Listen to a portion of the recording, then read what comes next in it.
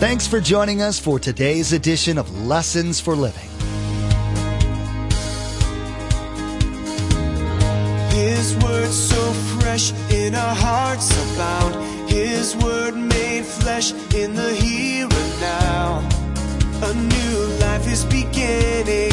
Lord, let us hear your lessons for living.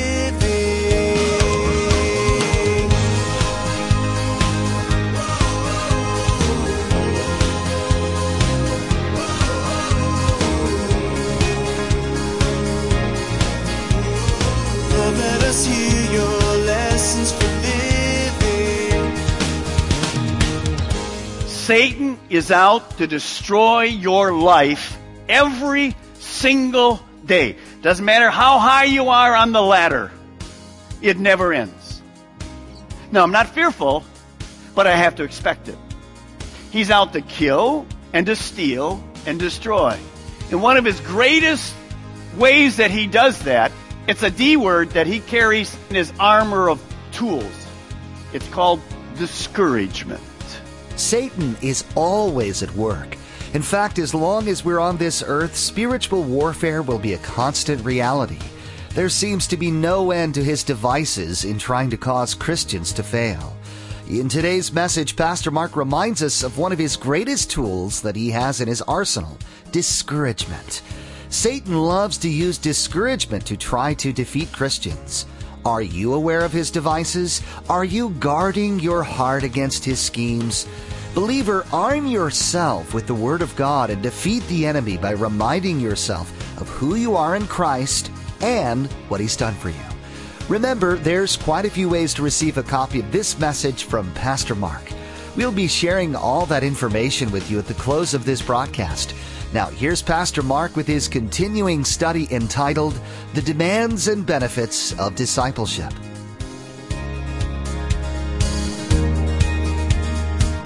Let us hear your lessons for living. Look at verse 18. Circle the first three words. You must understand this. On my account, you will be brought before governors and kings as witnesses to them and to the Gentiles. So how broad is this battle going to be? How broad is it going to be? Well, it's going to come from religion. It's going to come from governments. It's going to be in a moment, you're going to see it, even families. It's going to be even from inside the church. Now, do you mean that could happen today? Well, sure. What is the reason for the conflict? I asked you to circle three words. What were they? On my account. On my account. Well, that brings us to lesson number 10. We learn that spiritual warfare is all about Jesus and the gospel. You see, it's all about the name of Jesus. You know, in our country today, it's the same. You can pretty much go anywhere. You can talk about church, you can talk about religion, you can talk about all kinds of stuff. But when you address the name of Jesus, sparks begin to fly. But see, it's always about the name of Jesus. Why is it about the name of Jesus? Because of Acts 4:12. Salvation is found in no other, for there is no other name under heaven by where men can be saved. That's the reason. Now, I want you to keep your finger right there. And I want you to turn back to the book of Acts chapter 5. And I'll go there with you. And I want us to go through a story, true story. Remember, Jesus said you're going to be flogged. It's always going to be about me. Let's move ahead just a number of months, maybe a couple years. And we'll begin in chapter 5. And think what Jesus just said. Here's what you can expect when you go out. You can expect that the battle's going to be about me. You can expect that there'll be persecution, there'll be opposition, and it's going to be widespread. Let's begin in Acts chapter 5, and I'm going to skip through the verses here quickly so we can finish. Let's look at verse 12. Now the apostles. Now who are the apostles? These are the people who are getting the lesson about a year and a half, 2 years from Jesus. They had the lesson. Here they are operating. Jesus is already back in heaven. Now the apostles performed many miraculous signs and wonders among the people, and all the believers used to meet together in Solomon's colonnade. No one else dared join them, even though they were highly regarded by the people. Nevertheless, more and more men and women believed in the Lord and were added to their number. And then in verse 15 and 16 it says, the power of God was so powerful that Peter would walk down the streets and people getting in his shadow would be healed. Well, why would anybody be against that? Well, take a look at verse 17. Then the high priest and all his associates, who were members of the party of the Sadducees, were filled with jealousy. They arrested the apostles, put them in public jail. But during the night, an angel of the Lord opened the doors of the jail and brought them out. Go stand in the temple courts, he said, and tell the people the full message of this new life. Well, at daybreak, they entered the temple courts as they'd been told and began to teach the people. By the way, what do you think they began to teach the people? What name did they mention? The name of Jesus. Now, the next few verses just tell us that basically what happened is this Sanhedrin got together the next morning. They said, okay, go get these apostles that are in jail, bring them to us, and we're going to see what we can do here. Well, they go to get them, and the guards come back and say, the guys that you put in jail, they're not there. What do you mean they're not there? Well, the doors are locked. We don't know what happened to them. Well, where are they? Here comes another guy. Well, the guys you're looking for, you arrested them on the street yesterday, you put in jail. You know where they are? They're in the streets again. So they go and they bring them back. God has a great sense of humor, doesn't he? I love it. They go and they bring them back. And as they come back, notice some things happen. Look at verse 27. Having brought the apostles, they take them from the street and bring them back. They made them appear before the Sanhedrin to be questioned by the high priest. Notice what he says. We gave you strict orders not to teach, hello, in what name? His name. We told you can do what you want. Quit that name of Jesus. Because he says, look at this. You have filled Jerusalem with your teaching and are determined to make us guilty of this man's blood. Now, what goes on is, they said to him, don't teach anymore. And a lot of give and take. Peter goes, I don't care what you say. We're going to obey God. We're not going to obey you. And so we're going to submit to God, not to you. And then as they move on, they're going, well, what can we do to these guys? And a wise man named Gamaliel, a Pharisee, gets up and he says, hey guys, you can't kill them. They're too popular in town. We'll have a riot. And number two, he says, if this thing is of God, you're not going to stop it. And the guys go, well, I guess you're right. What's the wise thing we can do? If we can't kill them, what can we do to these guys? Well, skip on down to verse 40.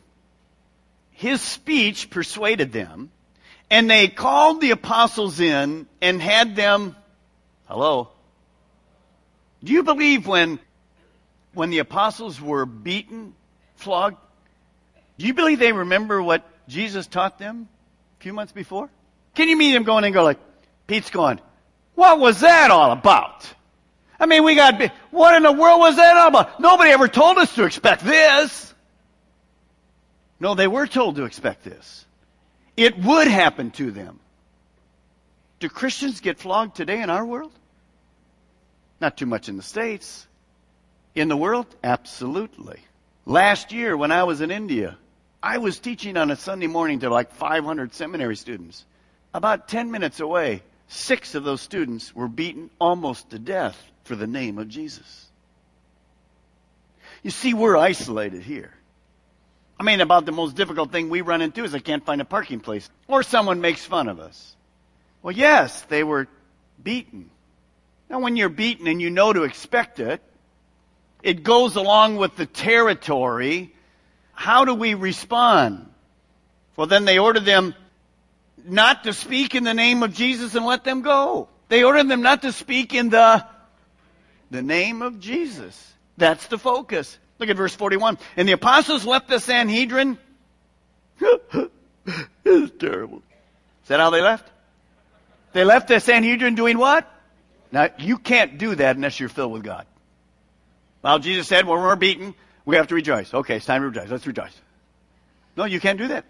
You got to be filled with God. They left the Sanhedrin rejoicing because they've been, counted worthy of suffering and disgrace for the...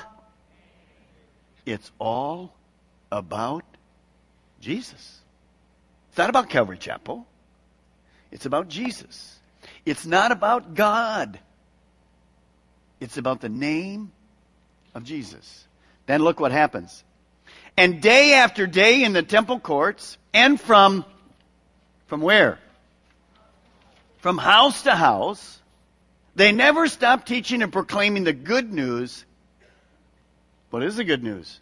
Jesus is the Christ. So they went day to day in the temple courts, and from where? From house to house, house to house, house to house, house to house. Balmer, will you quit it? Will you? No. Because we're supposed to be like them. That's what happens.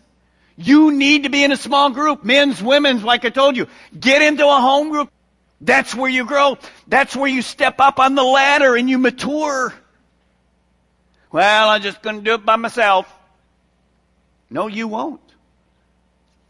No, you will not.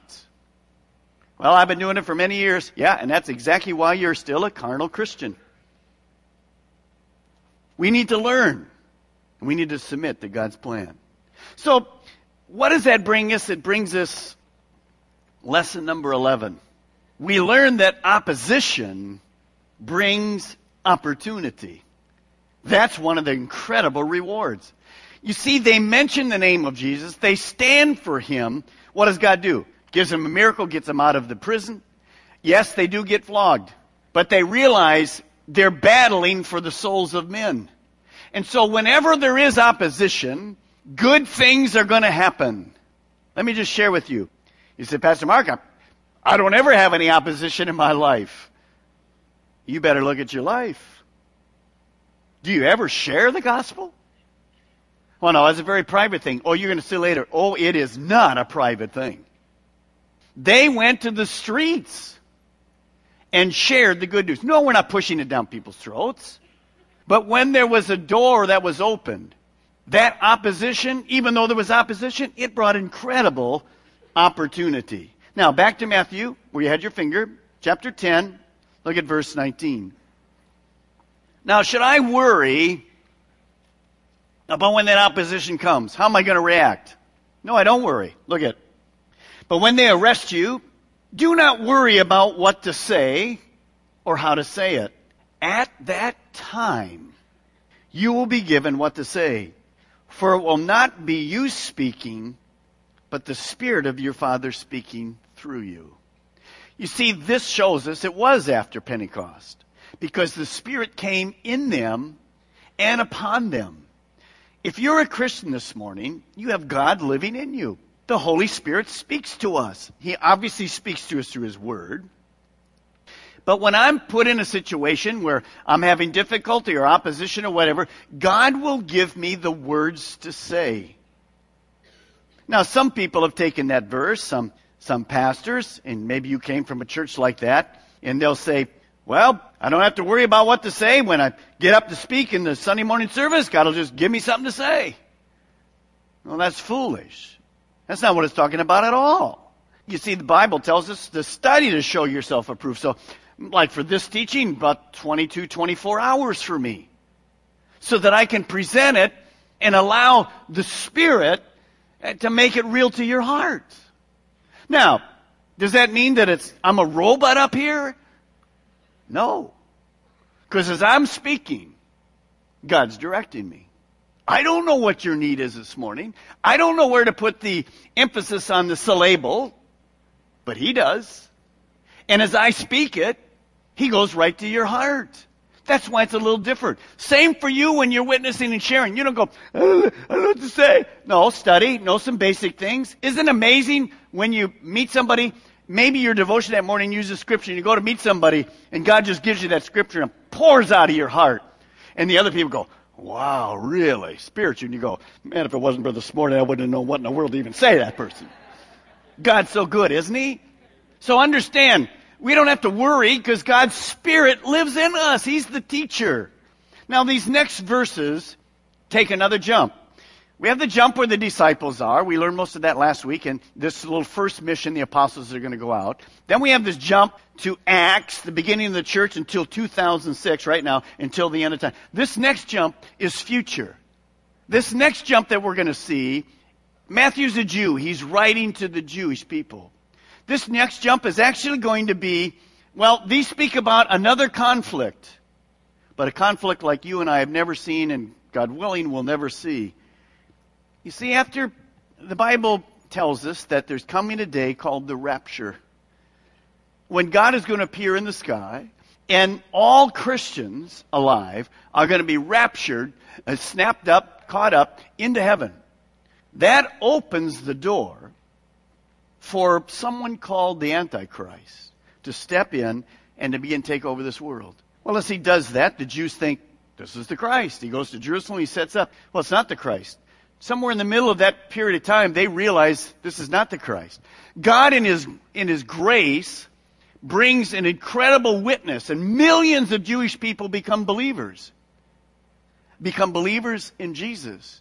Now, what do you think the Antichrist is going to think of Jews who believe in the Christ? Do you think there's a battle coming?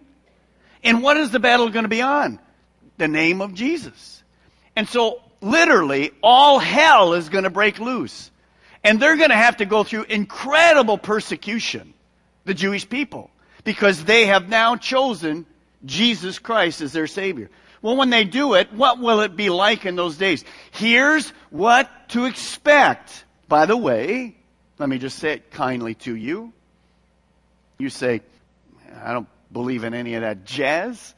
There's no way. When you're dead and you're gone. By the way, I believe the churches will be jammed. Why?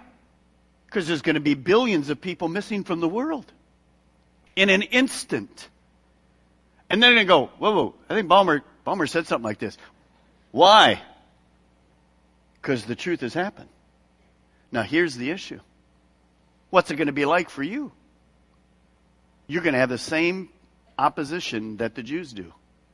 If you go, man, I didn't accept the Lord there, I'm going to accept Him now, here's what's going to happen. You will probably be martyred for Jesus Christ. Physically killed for Jesus Christ. What? See, if you can't stand for Him now, when you're not going to be killed for Him, how do you think you'll stand for Him then? I'm telling you truth this morning. So, when I read this about the Jews, listen up. Well, what will it be like? Look at verse 21. Brother will betray brother to death, and a father his child. Children will rebel against their parents and have them put to death. All men will hate you because, of who? Of Jesus. You see, you mean children will the children will say, my dad's a believer. Kill him. Yes. You can't imagine that, can we? All men will hate you because of me, but he who stands firm to the end will be saved. When you are persecuted in one place, this could speak of Petra to the Jews, flee to another. In other words, you're not going to just stand there, well, kill me. We'll try to hide. But without the mark of the beast, you can't buy food, you can't buy anything. This is going to be very, very difficult to survive. I tell you the truth, you will not finish going through the cities of Israel before second coming, before the Son of Man comes. So lesson number 12. We learn that a disciple endures. He has to go the distance. In other words, I've talked about where Jesus was here before He goes to heaven. Then I've talked about when Jesus goes to heaven, we have this period of time that we're in right now, 2,000 years plus in the New Testament church. Now I'm talking about after the church is gone. We don't know when that will be. Could be next week, could be 5 years, could be 20. I have no idea when it is. And persecution and opposition still are there. Well, that's because there's always going to be opposition. Since the Garden of Eden, when the battle began, it doesn't end until after 1,000 years after the tribulation. It doesn't end. There's always warfare. So I have to endure. If I'm on the earth, I'm always in this battle. So these warnings, I look ahead to the return of Christ, to the end of this age. Jesus gives encouragement. Okay? If you're alive, and I believe the Jews will go back in this part of the Bible and read it and go, Jesus knew this was coming. We have to endure.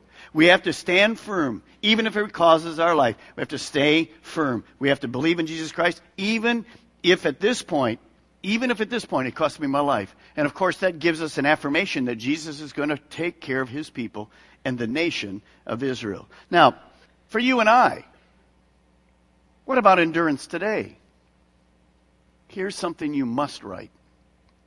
While we are alive, spiritual warfare never ends for a disciple. Satan is out to destroy your life every single day. Doesn't matter how high you are on the ladder. It never ends. Now, I'm not fearful, but I have to expect it. He's out to kill and to steal and destroy.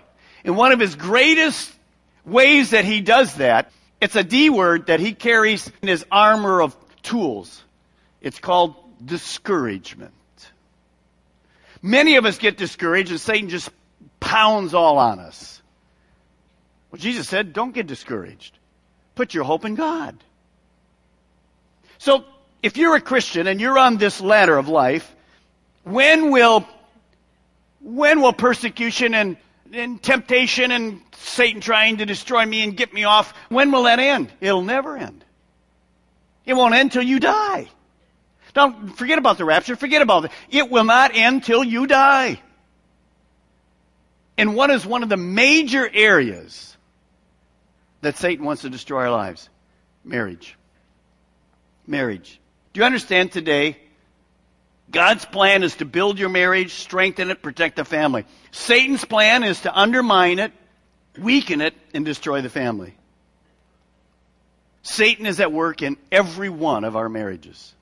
This year, Lynn and I will have been married toward the end of the year, 40 years. You know, back at the year 29, on our 29th anniversary, God came to him and he said, you got it made, don't have to worry about your marriage anymore, just let it slide, you're cool. You believe that? No, here's something I want you to write. If you're married today, please write this down. Expect to fight for your marriage and family forever. Never stops. Never. You said, Pastor Mark, I don't have any affairs. We're doing just fine. Our marriage is very healthy. Let me ask you one question. Are you still best friends? Well, now, kind of past that stage. That was many years ago. We just kind of do our own thing, just live in our house and got two strangers in the night, but we're together. That's not what I ask you. You see, love has three aspects. Eros, phileo, and that agape. Some of you, the eros is gone. You make love once a year. What's up with that? The phileo, friendship? No, well, I'm a Christian. We won't, God hates divorce, so we're not going to get divorced. Well, then tell me how it happens in the church, the same exact amount that happens in the world. And tell me how in the world a person that can be married 40 years gets a divorce. That are Christians. It's because they don't fight for their marriage. I love Linda going with me on trips because we're best friends. Do we have a perfect marriage? No. We have to fight for it. All the time. All the time. But I like, going to India is tough for a lady. But she goes with me because we're friends. Now you pray for us. We're going to be 28 hours in a plane. I'm putting her in the back row and I'm on the front row so we don't fight. How do you view opposition? Your enjoyment of your Christian walk and your ability to be used by God are dependent on a proper view of opposition. Today, Pastor Mark shared some important lessons we need to learn as disciples of Christ. We need to view opposition as opportunities to share the gospel. And a true disciple of Christ endures. He goes the distance. Do you have what it takes to be a disciple of Jesus Christ? Thanks so much for joining us today. Pastor Mark will continue to go through this series in the next edition of Lessons for Living. To add today's message to your study library, simply log on to lessonsforlivingradio.com and select the Order a Message option from the main menu. The cost for each CD is $5, and that includes shipping. Again, to place an order for a CD, simply log on to lessonsforlivingradio.com and select the Order a Message option from the main menu. Well, there are more lessons which a disciple of Jesus Christ must learn. Are you ready to learn to follow Christ in a deeper, more fulfilling way?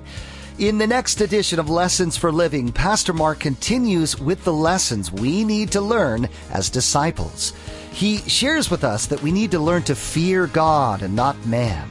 We need to tell all people what to expect, and God has rewards for those who serve Him well. Well, that's all the time we have for today's broadcast. From all of the production team here at Lessons for Living, we want to say thank you for tuning in, and may God bless you. And together, let's do life right.